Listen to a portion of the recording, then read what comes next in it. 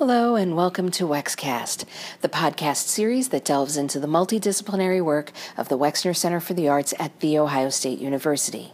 I'm Melissa Starker, PR and Content Manager for the Wex. For 2017, our Director's Dialogue on Art and Social Change featured as its focus an inspired project called Pens to Pictures. Created by filmmaker and Wright State University professor Chinonye Chukwu, Pens to Pictures empowers incarcerated women to share personal, original stories through the medium of film. As Director Sherri Geldin noted in her introduction to the Director's Dialogue screening and discussion on September 6th, this is in many ways the most ambitious project the Wex has ever taken on for Director's Dialogue. Through the course of over a year, Chinonye worked with director Jennifer Lang and editor Paul Hill from the Wex's Film Video Studio program to help shape the participating women's short films and create a short documentary about Pens to Pictures. We're thrilled to be able to share these with a large, enthusiastic audience in Mershon Auditorium and to share the discussion that followed with you now. Led by Townsand Price-Spratlen, an associate professor at Ohio State focused on issues of faith, social justice, and community capacity building, the post-film discussion also included input from Chinonye, Audrey from Ohio State's College of Social Work, and Tammy Fournier-Alsaad, a Columbus-based author and community organizer for Ohio Juvenile Justice Coalition. Together, they examine efforts to ease the recently incarcerated back into society and how the arts can be a powerful tool for processing difficult emotions, leading to greater individual and societal understanding as well as a path to healing. Let's listen. Good evening, everyone. Thank you for joining us tonight at the Wexner Center for the Arts at The Ohio State University. For what has become one of our favorite evenings at the Wex. We initiated our Director's Dialogue on Art and Social Change in early 2006, and with each passing year, I have to say, it feels somehow more vital and one could even say more urgent. Exploring such complex issues as gender bias, race relations, climate change, police brutality, healthcare disparities, and sexual violence. These programs have brought artists and cultural commentators together with academics and professionals in various fields to coax fresh perspectives on what often seem to be completely intractable issues. Tonight's program continues that trajectory and in some ways deepens the trajectory as well, taking as its point of departure a pioneering project that was conceived by filmmaker and Wright State Assistant Professor of Motion Pictures, Chinonye Chukwu, who's here and from whom you'll be hearing later. But Chinonye, would you like to simply say hello? There she is.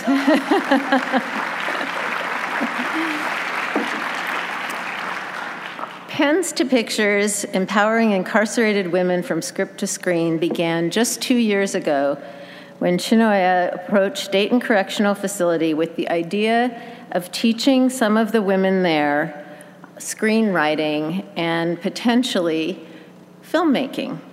So thanks in large part to the remarkable and truly, as I understand it, unwavering advocacy of DCI Warden Assistant Vivian Covington, who is also here with us this evening, as well as to many of Chinonye's film colleagues and friends from Dayton and elsewhere, it became possible to commence a project that I think no one quite knew the culmination. But it is, in fact, in many ways, the most ambitious project we've ever taken on here as the kind of point and focal point, I should say, of our Director's Dialogue. Not only the production of the 5 short films that you'll be seeing tonight, but Chinonye has also created an entirely new, not-for-profit entity, one that is dedicated to giving presence and voice to those essentially disappeared into incarceration, whether due to addiction, to trafficking, abuse, poverty, or some toxic combination thereof.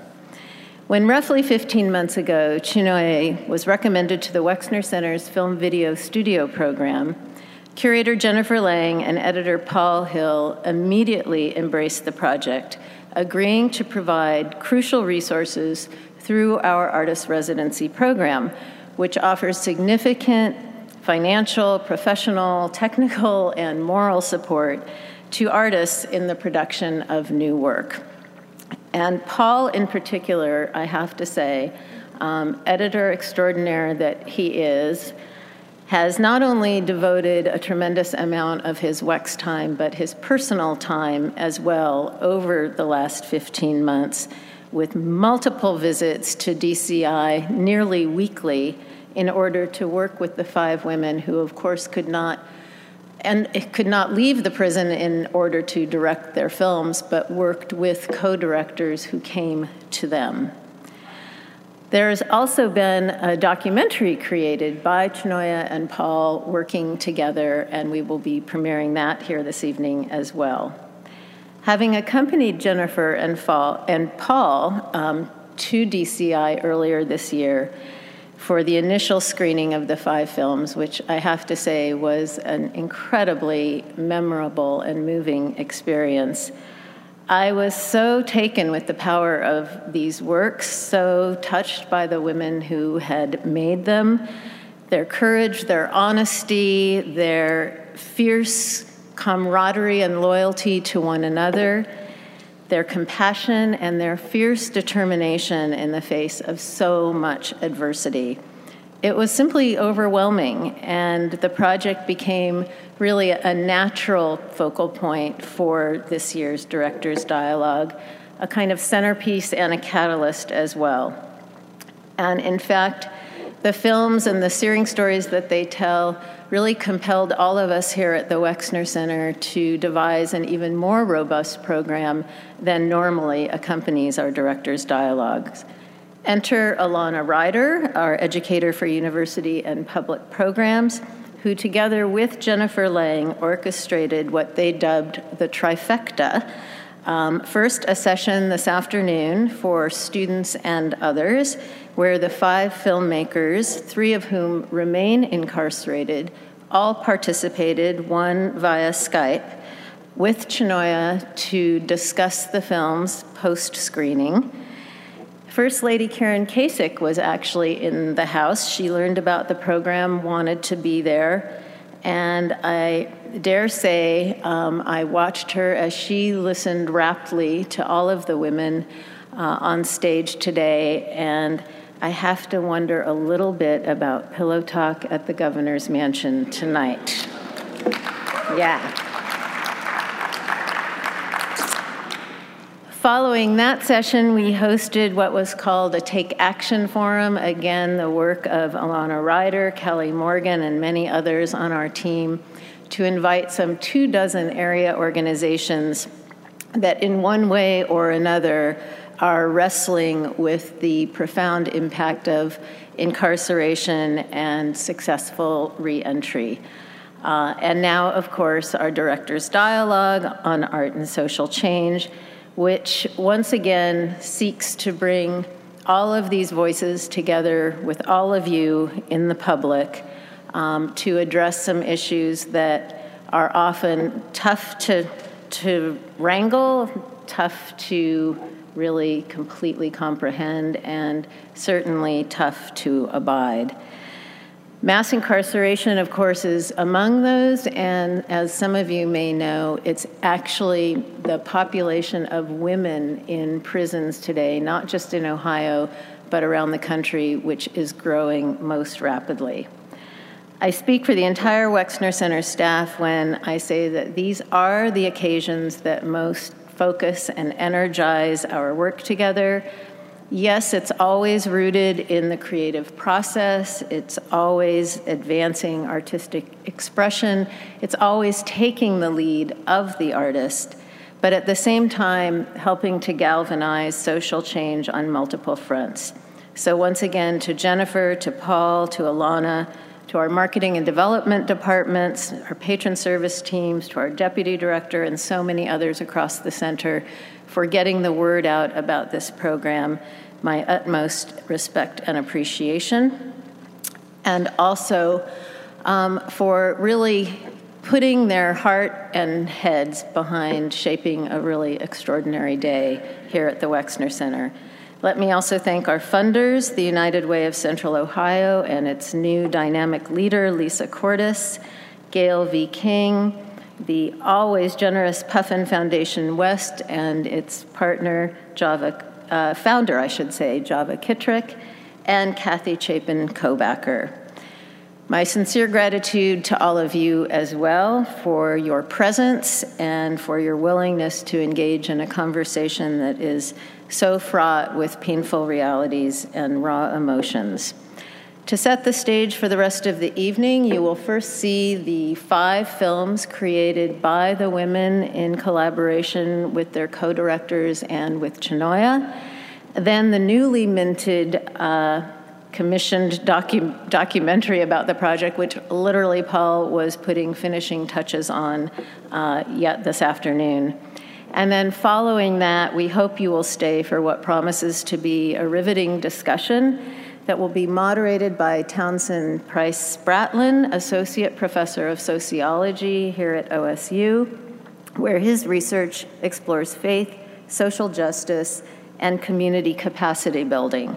He's currently analyzing how faith-health relationships help to reduce health disparities and how former felons collaborate with grassroots organizations to nurture community building.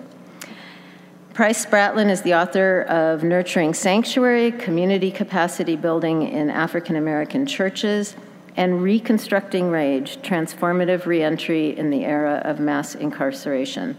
Townsand will in turn introduce his fellow panelists, including the inimitable and irrepressible Chinonye Chukwu. And I must say, in these times of acts of God and forces of nature, she's a benevolent one, sort of swirling across the country.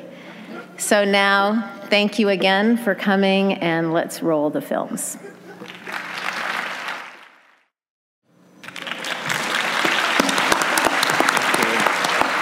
Good evening, everyone. My name is Tammy Fournier-Alsaad. I am a lifelong resident of Columbus, Ohio, a formerly incarcerated individual. Currently, I am a community resource specialist with the Juvenile Justice Coalition of Ohio and also a lead organizer with the People's Justice Project.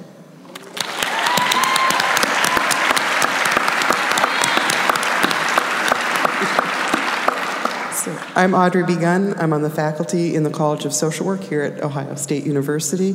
And I guess my claim to fame here tonight is work that I've done both in Wisconsin and here in Ohio with women who've been incarcerated, helping get them ready for reentry into the community, addressing their substance use issues.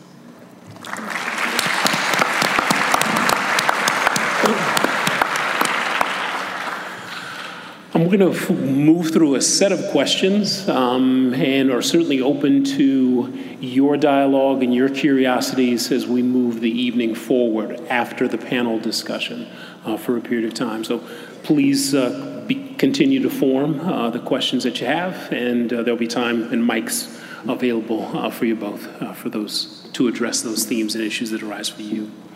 Let's begin, if we could, with...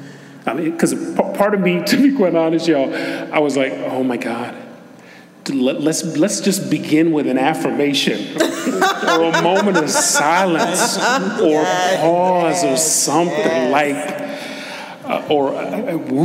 Center. Yeah, whatever you do in your place of grace or however you manifest, whether it's theistic or otherwise, please come to that center in whatever way has meaning for you after what we... So why is art essential? Why is art essential toward realizing a broader justice? Could we start there? Wow, for many reasons. Art is voice. Art is your voice, your expression. And in a world where certain people are silenced more than others, it's so critical to use art to stand in your own power through your voice, through your expression. With Pens to Pictures, it was a pathway to joy and empowerment and confidence and purpose. It was a pathway to better self-actualize, to realize our worth, to realize our potential, and it expanded our possibilities. So it's not just the art form, but it is the journey and it is the process that really allows for this kind of expansion of self. And I would add, and thank you, I don't know if we're applauding, but I would add to that, one of the things that I recognize is, and we often share with our young people, is that we're the experts of our experiences. And so when we're able to capture those experiences, be it through film or pictures, I think right now in this digital age that we are in, we've been bombarded with a lot of images that we cannot unsee. These stories we cannot unsee. And so what are we required to do having seen these things? A lot of times we talk about the life experiences of people in communities that we don't often get a chance or an opportunity to touch or be directly in relationship to. And so when we get opportunities like this and there were so many powerful stories. We talked in the back a little bit before coming out here. One of the things that we know we must do is think about what we're going to do next, knowing these things and seeing these things. And so the power of that, the power of our story, the power of images. I was reminded a few years ago when bombs were dropping in Gaza and the images that came out of that, the power of images that are burned on our memory. And we can't unsee those things. And so we must use those things, and they call us into action. So, and I think in addition that it's a form of communication so that we can go beyond things like the kind of sterile statistics to really seeing a reality that makes us think about it very differently and make us, once we start to feel it, we're willing to more willing to sign on to a movement or an action. Mm-hmm. For sure. Thanks, each of you. Let's see. One of the things, as we move and reflect upon the use of art toward a broader justice, one element of that broader justice that is sort of valuable to me, and I would guess many of us, that's what led us to this night and led Chinonye to initiate the project in the first place. But I can't infer a motive. I guess I'm moving toward what are the pathways toward how we heal? Because I'm like, after that, how do those folks, various characters in selected segments, heal? Or are they healing? That's a manifestation of what we saw, a portion of their healing process, perhaps. But I guess the question is, what pathways toward healing of trauma do the films provide? No, go ahead. That's an excellent question. Again, recognizing many of us in the audience in watching the film have experienced secondhand trauma. We witnessed some very traumatic scenes tonight. Part of in the movement work that we do is it took us a minute as we were activists and out there and raising awareness, even through these films, is an expression of awareness. But understanding that as we get close to these stories, these are human beings. These are real lives that we're talking about. And the recognition, I think I'm really excited about the direction our state is going and recognizing the need for trauma recovery and healing. What we say in our work is that we must create space. A young man that I work with that was near and dear to my heart, Marshawn McHale, peace be upon his name, helped us to realize that there must be space for us to heal as we go out and do this work and raise awareness through these films. Oftentimes we get bombarded with so many stories and so many things that we're being required and called on to do, but we must stop and pause and be rooted in the ideal that these things are traumatic. And as a woman who experienced incarceration firsthand, there are so many women like the women we saw tonight, some that are still behind the walls and some that are returning to your communities that need us to recognize that they have not only leading up to their incarceration experienced some traumatic things, but the experience of incarceration is traumatic. And so those of us that work in the field or touch people or just are available, and a lot of times we think it's systems that must solve these problems, but we as caring community folks that love each other enough have the ability to be available to people as they return home, as they seek treatment, as they experience trauma.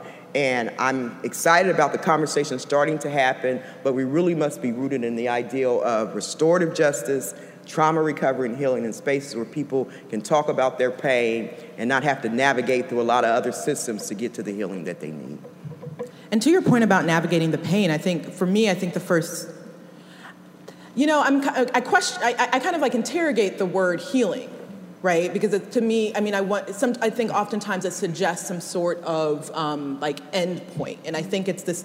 I think it's this like evolving kind of navigating of feelings and these and your complex humanities, and so I think that the arts can allow us to feel and make ourselves vulnerable. I've been teaching screenwriting for almost 10 years now, and almost every semester, I always have at least one student break down in sobs.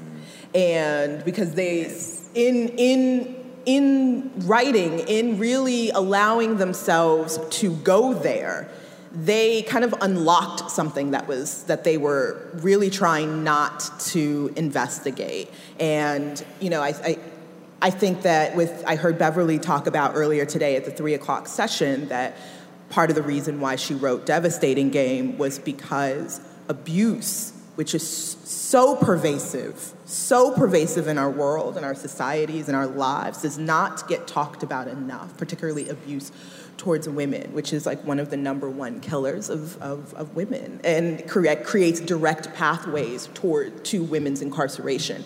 And so, and Beverly's in the house here, so you can correct me if I'm putting words in your mouth, but my understanding was that you wanted to write a film, you wanted to create a piece of art that can encourage people to kind of interrogate their own struggles and feelings and trauma related to abuse. And that's the power. And I think once you allow yourself to feel and have compassion for yourself and compassion for your own humanity, it can not only allow you to begin this healing, but it can allow you to see the humanity in other people and potentially see the trauma that informs other people's decisions that may or may not be harmful towards others. Excellent. I can add something to it. Yeah. So one of the things that we did when we were looking at what was going on in the lives of women who were incarcerated was we asked them what the system should look like. What should a treatment system look like if it's going to do you any good? And one of the things that almost all of the women said is it needs to start while I'm incarcerated. Don't wait until I'm back in the community struggling with all of these other demands of finding shelter and food and trying to get my kids back and whatever. I need to start the process while I'm still incarcerated. And one of the things that we know about jail in particular is that services to women while they're incarcerated tends to be based on what is available, not what should be available. And that really is the first place, I think, to try to make change. What is available isn't very much, for a lot of reasons. What should be available is very different. And that's where these women are telling us, if we start here and then we have a continuity plan for continuing what I need in terms of services and care once I'm back in the community, that's what a good system would look like. Helpful.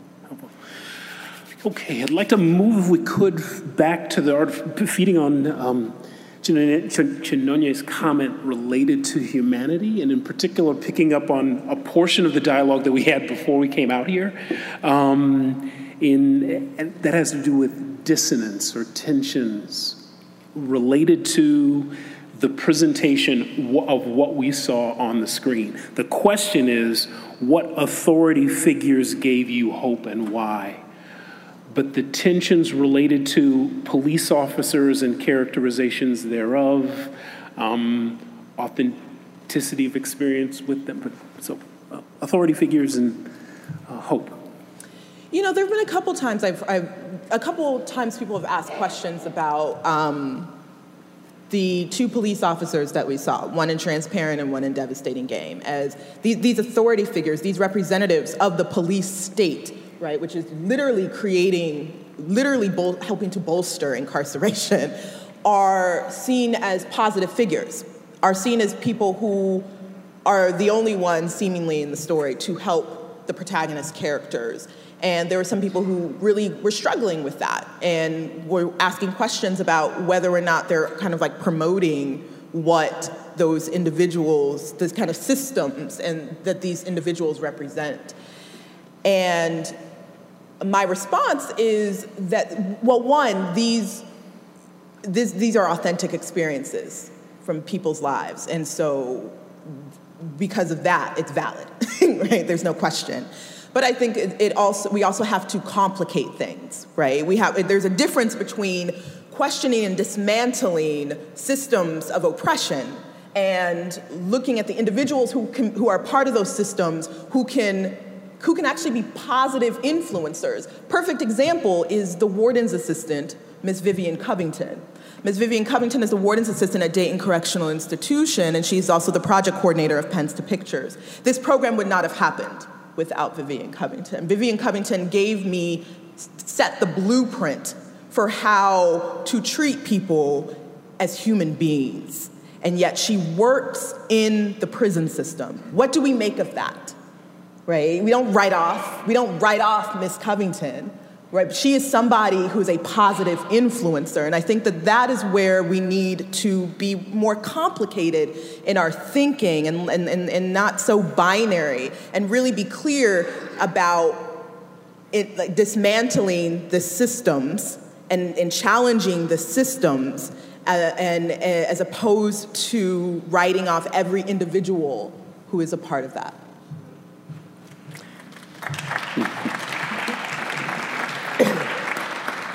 And thank you for that. And I think it's important that we examine that. And I totally agree. In the 3 years that I spent incarcerated, there was several very caring guards and administrative staff. Actually, even tonight, I met one of the program directors from the Tapestry program. I don't know if she's still out here in the audience, which was a program I was a part of when I was incarcerated in Marysville Correctional Institution. So yes, there are caring people. Some here in the audience, I'm looking in their faces now, that were part of my time in incarceration, and also part of my reentry as I returned home to Franklin County, and later became one of the founding members of Franklin County's Reentry Task Force. See folks out in the audience now that were part of that. So yes, there are nameless people inside the institution, inside the system that we seek to dismantle, that care. But we cannot lose sight of the fact that oftentimes in communities of color, what re-traumatizes is police and those that are dressed as in a way that don't see our humanity. That we get caught up and mirrored in a system. Currently in my work, I work with youth attached to the juvenile justice system. And what our experiences are navigating through that system is that youth and families oftentimes don't get heard, they don't get seen, they don't get a voice. And oftentimes, even through our school systems, our organization recently helped to pass a bill that addresses the amount of youth in Franklin County that are in the state that are attached to the juvenile court. And what we found is, again and again, many of these young people said that they weren't being seen or heard. And so we cannot lose sight of the fact, and especially for young black men, the traumatic experiences that they experience when they are attached or confronted by police. And so we've gotten real comfortable with the ideal that I'll call the police or I'll call children's services and everything will be okay. And we understand that we're dealing with broken systems and overwhelmed systems. And our focus must be on supporting those systems, examining. Currently, right now, we're looking at the juvenile justice system, understanding that we're slamming young people up against the system, and we don't keep data on what even happens to them. We don't really follow through to see if this is the right place for young people to be. And we cannot lose sight of the fact that across this country, there is a broken relationship as it pertains to police and citizens that must be addressed. And so I think it's important that we do acknowledge that. We can't rose-color paint that over, but that the fact that, and much of my work and our work with People's Justice Project is one, and it's real hard for me because I have a cousin who is a police, works for Columbus Police here in this city. that I grew up with. We played ball together, played in dirt together, and currently he's a police officer, and we go back and forth on this issue. I have a lot of family members. I actually chaired the Ohio State Youth Violence Advisory Board with Deputy Chief Jeff Blackwell, who I still call on the phone today, who is my friend. But we cannot, and it's real easy to say, you know, we're saying all these things about police and all police are not bad. I totally agree. My family's not bad. But we are guilty by association if we are continuing to allow the abuse of our citizens to exist, and those good officers that we speak to don't stand up and acknowledge that that is in existence. And I think that is the key, right? What are they doing? If they're going to be in those positions, if they're going to be a part of those systems, what are they doing themselves to help challenge and dismantle it? Because don't get me wrong, okay? Like I hear you, and I totally agree, and I mean, I can totally get the triggering, and so that's why it's so complicated, right? Because keeps us up, right? But we have we have to hold them accountable, and I don't think that I totally understand if you don't want to give everybody the benefit of the doubt because of the history and the context. But it's like, what do you do with that then? Like, how do you? And I think that's something that we must wrestle with. Part of what I know we must do, and I'm being very transparent here. I'm part of an organization that has at times been on the outside confronting power and the systems that exist to oppress us. Yeah. But I've also been that one at the table in conversation, in most difficult conversations. And what I know it will take is us to sit down together. And to have those difficult conversations. It's not easy. We didn't just get here. Yes. One of the things that troubles me and keeps me up and I wrestle with is the fact when I went to prison in 1993-94, and I spent 3 years of incarceration. But my mother went to prison and spent 3 years of incarceration.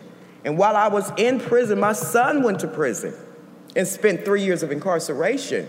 And so we're talking about systemic, generational things that are set up to oppress us. And we're not asleep on that. Yeah. We understand that this is not some new anomaly that we're addressing. This is things that have happened to a community that must be addressed. And it must be addressed not only on policing and how we massively, in this great nation that I love, in a city that I love, at a university that I love, go Bucks. We are allowing things to happen. I sat in this auditorium, I was just thinking as I walked in 6 years ago, screening a film called The Violence Interrupters on gun violence. And we packed this auditorium and we had great conversations. Some of the things, and it saddens me as a child of the 60s, that we're fighting some battles again and again and again.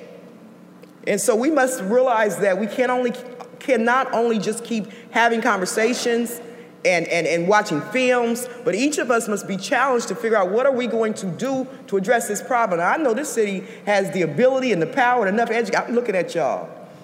To address this problem, we can be a model in our own city on how we change how we view certain communities. The average stay of incarceration is 3 years. We're slamming folks into a system that will come home in 3 years. I share with you, my mother, myself, and my son, 3 years. And the thing that got me home when I came home from prison, and I don't mean to hog the energy, but I was fortunate enough to be in a halfway house, and I had some folks that I'm looking at right now that were able to be there of support, and we don't do that anymore. So there's a lot of things that we can do, and it will take us sitting down in a conversation, equally seated at a table, to get to the solutions that we see. Sure.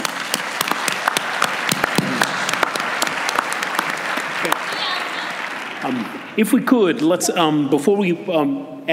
before y'all leave, if you have any questions, please be in fellowship to share them with us. And before we come down to join you in this dialogue further, a few more questions. Let's feed on Tammy's point by addressing both policy dialogues and policy issues narrowly defined, or more broadly, strategies of action for change and intended transformation, back to Chinonye's earlier point. So I guess the question would be, what's the value of policy dialogues that the films take us to? And what are some of those that we might be thinking of and reflecting upon, and how should we move forward with them?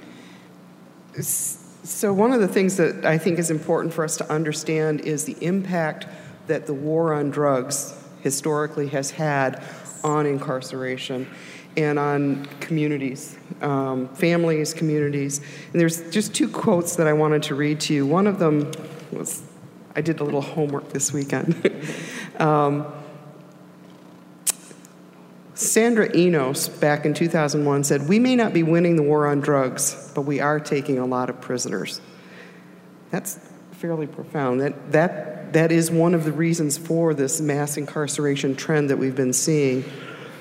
The other one I think that is also really important and very relevant to what we're talking about tonight is from Stephanie Bush-Besquet, who said, "The war on drugs has been a war on women, and black women in particular." And this is coming out of a lot of what the statistics have shown in terms of really huge discrepancies in terms of the rates at which women are ending up incarcerated and which women are ending up incarcerated and those trends. I looked up the statistics of what's happened in Ohio.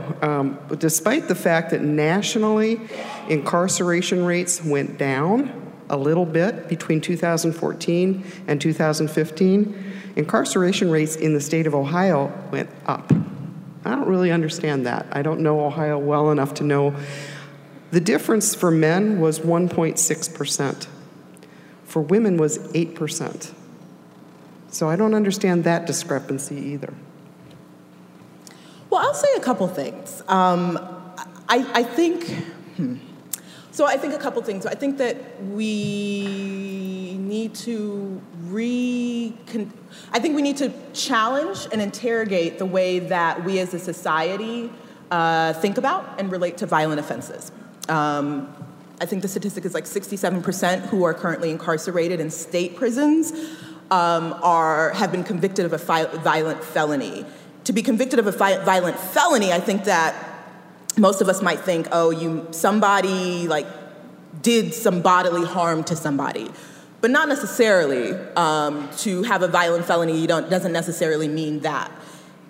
But yet, I think there's a lot of evidence that shows that a lot of the reform efforts towards mass incarceration goes towards people who were convicted of drug offenses or the politically kind of like the correct term, low-level drug offenders. But we can't look at that. We have to have the hard conversations of what does reform look like for the way that we sentence violent felonies? What does reform look like in terms of the way we as a society portray and think of people who have been convicted of violent felonies?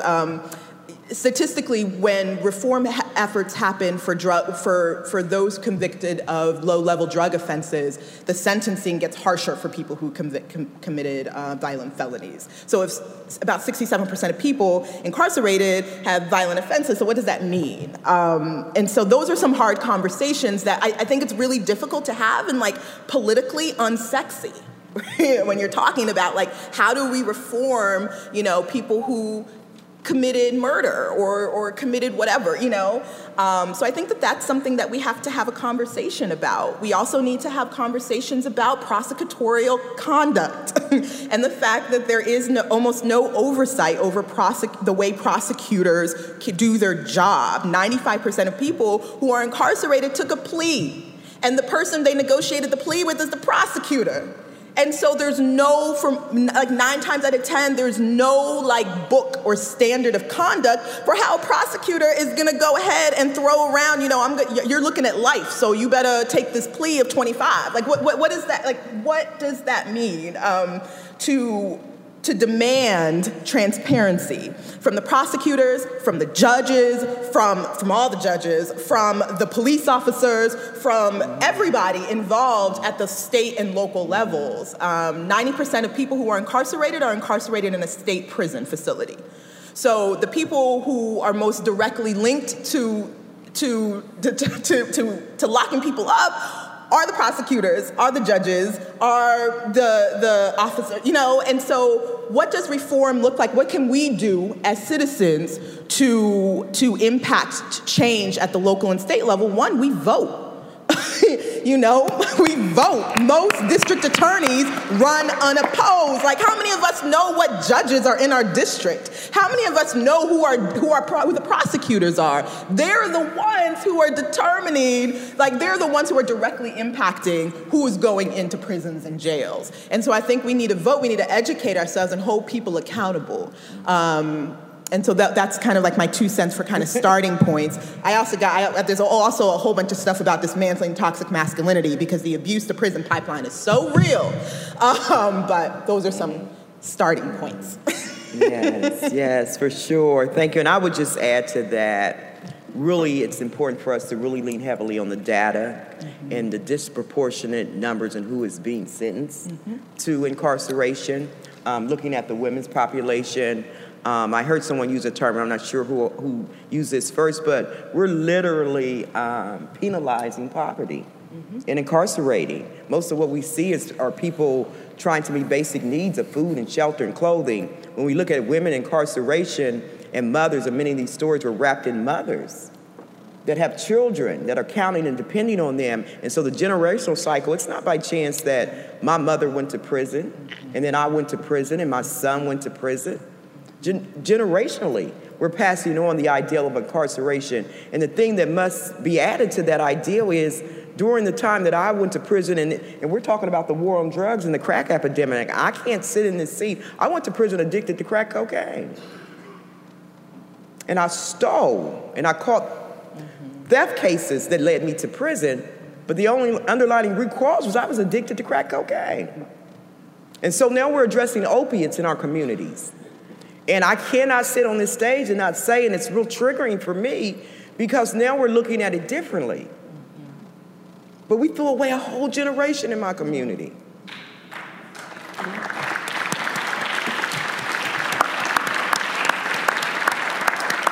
The treatment for my recovery, kicking crack cocaine, was laying on the county jail floor. Watching other women lay on the county jail floor and kick crack cocaine. And now we're being more compassionate, but I cannot sit here and not say that the damage and the residue of the crack epidemic and the war on drugs has now morphed into gun violence. And so those children that didn't have a mother and a father that was sent to prison are now out on our streets. And the saddest thing about it is the greatest fear we faced when I was growing up running the streets was somebody was going to go to prison. And now my neighborhood is faced with somebody going to die.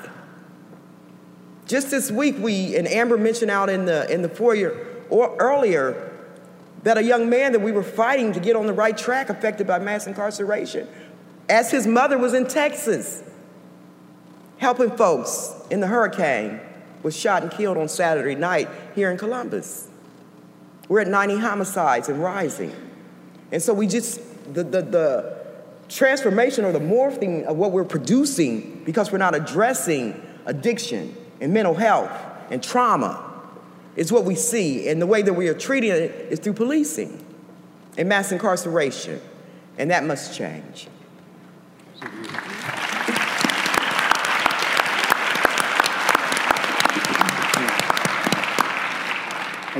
Audrey, would you like to speak? Okay. What I'd like to do now is to turn to, got to break form here for only a bit.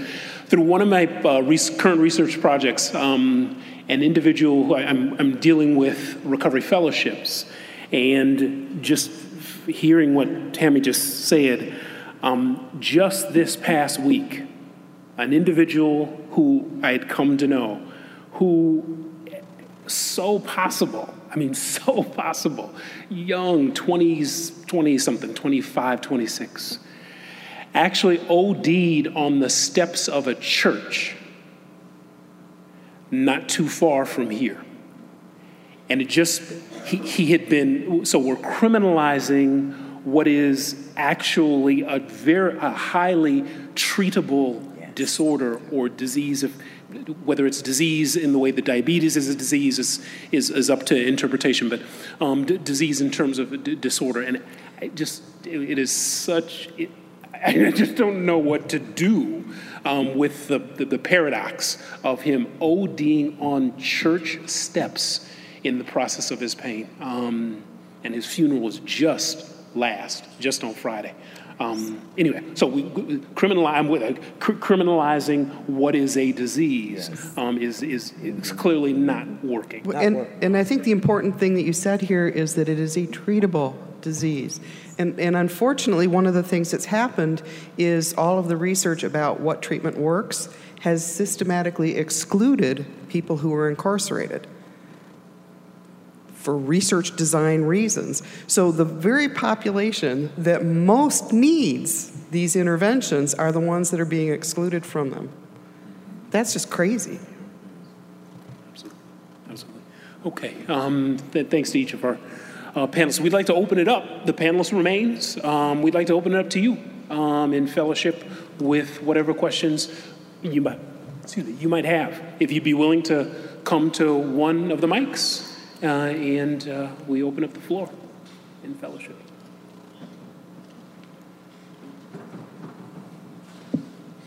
Evening. Stephen, thank you for this remarkable project that you've brought to us, to the women.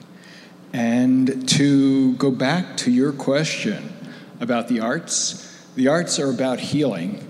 It gives voice for those who don't have a voice, who can't speak about what's happened to them. The arts are a vehicle for healing, whether it be on a stage, a page, a canvas. They're also a vehicle for raising awareness and raising consciousness. Historically, we know that the arts have brought to the public social issues. So they're a vehicle for that. And they're also a vehicle for change, bringing about change within an individual, within a society. So thank you again for using the arts to give voice to us all. Question is collaboration. In the mission statement here, you're open to collaboration. How do we do that? How do we, within the arts, and using the arts for social justice, collaborate with you? Yes. Well, I have beautifully printed postcards with contact information on it, so please make sure that I give that to you so you could get more information and contact info. But there are a lot of different ways. There's so much collaboration that happens in Pens to Pictures. I mean, with the co-directors. Who are any of them here? Can I just give a shout out to the co-directors? I think there's like two, Liz and Chandra.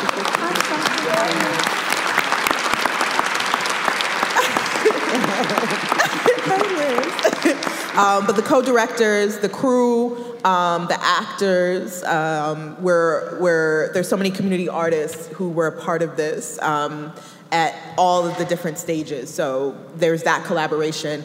We also collaborate with different organizations to host screenings. So since March of this year, we've been screening the films, and we're getting ready to do screenings at different universities and colleges and libraries and nonprofit organizations and prisons and jails and festivals and art galleries all over the country. We recently came back from the NAACP National Convention in Baltimore and screened some of the films there. So there's that kind of way. There's also institutional partnerships. I mean, this costs money, and it requires a lot of different resources. So if you are part of an organization or have connections to different kinds of resources that we would need to make these films and share them with the world, that's one way.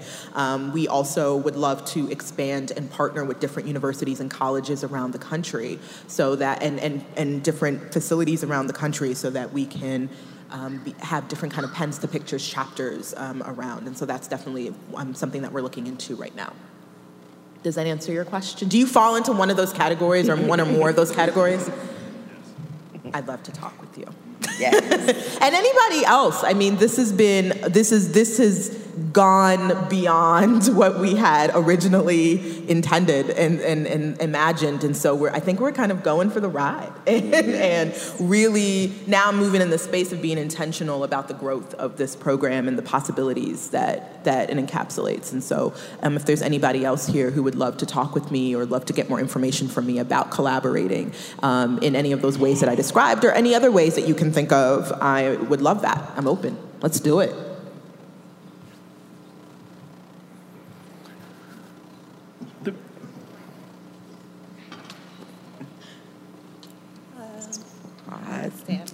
Scott? Wrote my question down because it's a bit lengthy. This is a question for all three panelists. First, I want to thank you for the work you did with the women inside the prisons. It really touched my heart, and it made them human, because a lot of people forget that behind these prisons and jails, it's just humans trying to survive who may end up in a undesirable lifestyle, for lack of better words, and end up in a system which was made to only imprison them.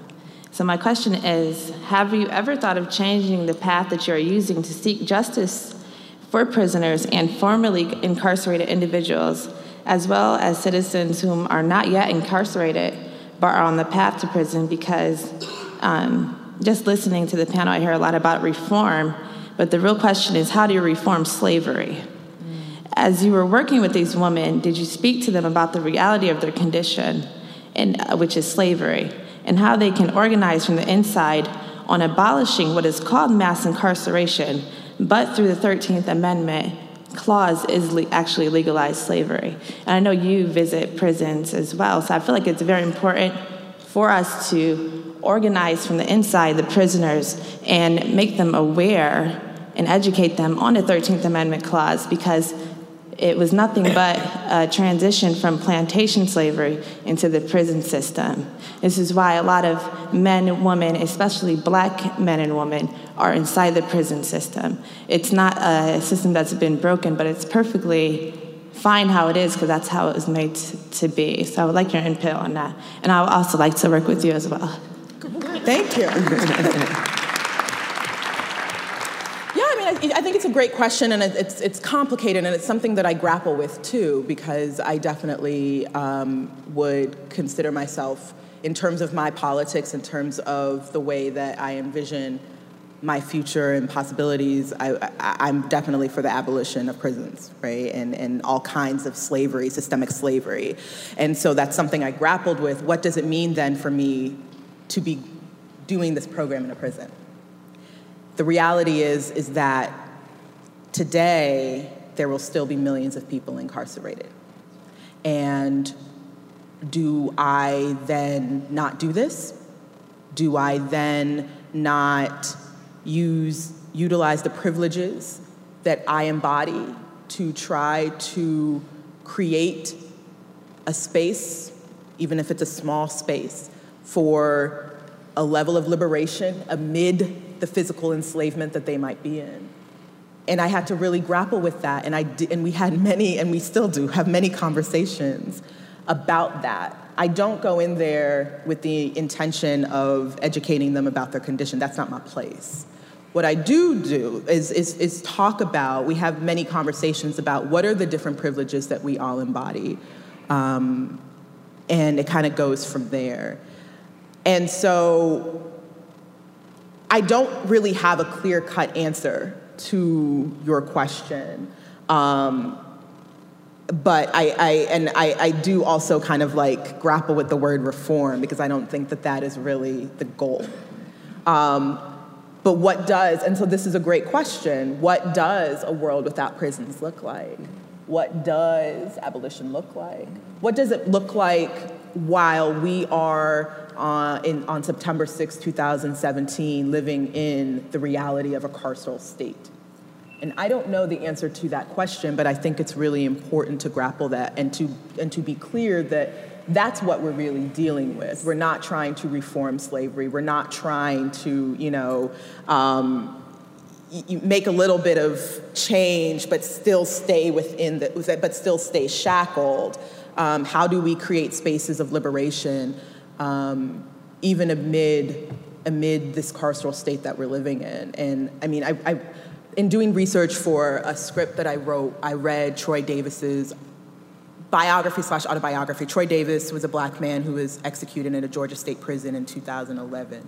And what was the most moving thing for me about the book was that it was him talking about how free he was. And this was just days before he was executed, and how nobody could take that freedom from him. Nobody can take that light. And I wonder if that kind of liberation is what we work towards right now while we're still in the carceral state and trying to move towards a world without prisons? I don't know. Yes. So we wrestle. So we wrestle. And I think it's important, and thank you, Hannah, for that question.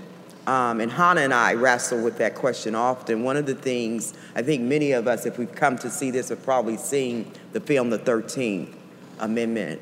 And we've probably read Michelle Alexander's book, The New Jim Crow. And so what we know is that historically throughout this country, what we've done since slavery is continue to reform.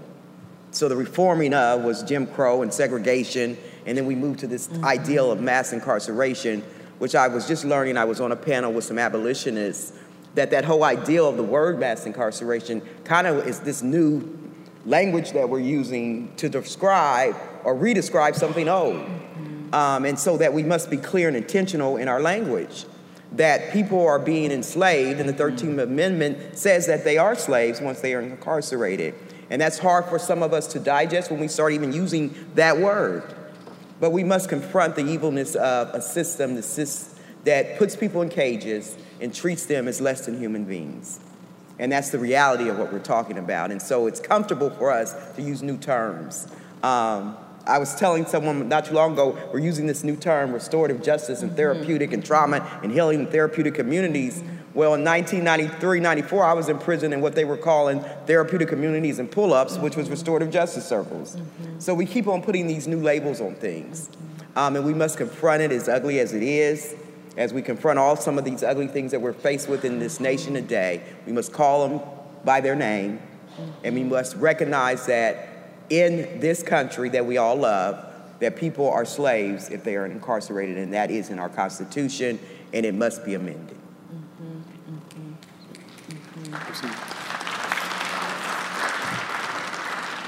Just to add to the dialogue, if we could, I very much celebrate what has been shared, and in keeping with that sensibility. There are individuals, there are organizations, grassroots organizations out in various cities, here in Central Ohio, in Philadelphia, in Boston, in New York, in various places throughout the country that are centering the progress that you speak of, that takes the 13th, the meaning of that clause into consideration, valuing returning citizens as the primary resource for that transformation. One such organization is what my first book focuses upon, Reconstruction Incorporated. Members of Reconstruction Incorporated, housed in Philadelphia, Pennsylvania, will be here the first week of December, and there are going to be a set of events that are taking place on this campus related, well, actually two of them are going to be on the campus, and then one is going to be at the African American and African Studies Department Community Extension Center in the community. It's a university property. But the point is that it focuses on returning citizens, the issue of language, returning citizens and centering it in their citizenship, and the engagement, the processes of civic engagement with them centered in the means of them creating their own solutions. So there are a wide variety of ways in which that is being engaged. That is just one of multiple organizations, and there's certainly more to speak on related to how others can get involved if that sentiment is it wants to be moved from a worldview to actual feet on the ground toward a broader justice. It's happening. It's happening as we speak. I would just add to that, it's important to note, too, as we move to those kind of conversations. So under the Bush administration, George W. Bush wrote the Second Chance Act that spoke to what we wanted as a nation and as a country at that time for people that returned home from incarceration. One of the things that we know, those of you that have followed the Second Chance Act, it was written in under the Bush administration when I was coming home from prison. What we did not do was put funding to these things that we write. And so there's this beautiful document, please look it up, the Second Chance Act of Opportunity. Many of the reentry task forces that you see around the nation are founded on that concept. But we haven't put in directed funding. And so it's crucial as we begin to look at these, what we call reforms, that we're directing dollars to make sure that the implementation happens so that we get to the solutions. Absolutely.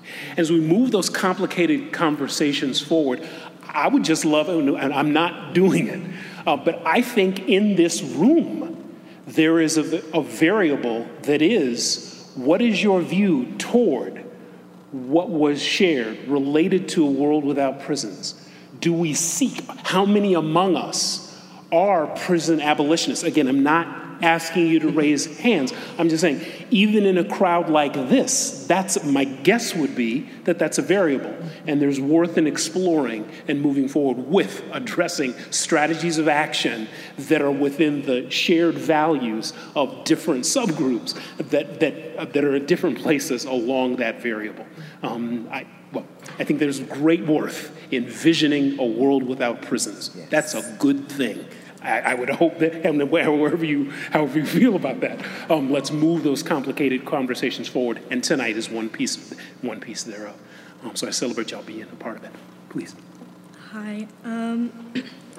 One thing I noticed when we were going through the screening was that all these stories that the incarcerated women shared were familiar stories. Like, this is not something we don't hear about regularly, like whether it be through gossip or even in the news. We hear it, but we never see it, and we never recognize it as a problem that can be relatable. And so when you said that some policemen were guilty by association, and how this issue is not new, we also can. What I'm trying to say is, even though we don't have a social platform, we're not famous people, we can still use our voice to challenge the norm. And so what I'm trying to get at is that this is all relatable, and we needed the screening to show that we all can say something. So what my question is even us without a social presence, what can we do to challenge the norms that are going around that lead to mass incarceration? So I would, and thank you so much, my sister, for that question. You're doing it now. What we can do is stay in the rooms, not just this room, but other rooms where these conversations are happening. It's not easy. As a Muslim sister, my husband is Palestinian, and so assalamu alaikum to you, my sister. It's difficult, especially for us as women and in our culture and what society requires of us as women. But when we find spaces like these and others, one of the unique things about living in Columbus, there is a group for everything that you can get actively involved, and there is safety in numbers. Mm-hmm. One of us alone can't tackle all of these things that we're speaking about tonight, but collectively, a group of us together can build enough power to confront a very powerful system of oppression for us as women, in mass incarceration. And power is the ability to act. That's all it is. Power is the ability to do something about it. And collectively together in small groups, we can do something about this system. And it's starting tonight. It's starting in telling these stories. The courage it took these women to share their pain and their experiences is what will set the next woman free. And it's that ripple effect. And so just keep staying in the room. Keep showing up. Here on this university campus, I know I got some colleagues over here now, Kenza and Buckeye Weech, that are on campus, that I know they would love to wrap you up and get you activated. Stay in the room, stay connected, and alone we can't do anything. But even in prison, I was organizing in prison. We're gonna have a meeting tonight after dinner.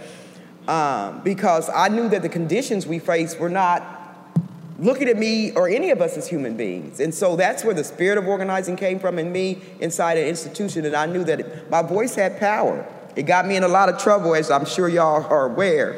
But your voice has power, and use your voice. And not being afraid of only the small things that you can do, because those small things add up. Thank you. Thank you.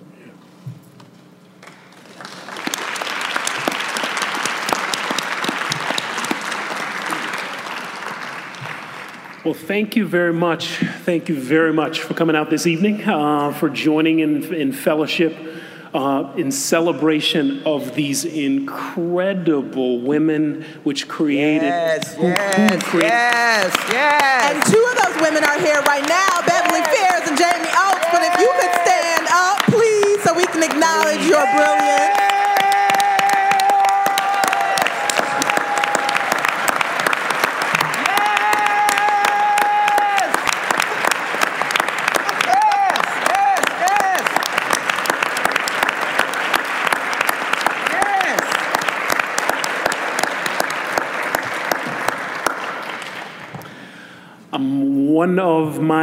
One of the individuals I value most who ever breathed breath is James Baldwin, and one of the things that St. James Baldwin said was, go straight to the heart of your fear.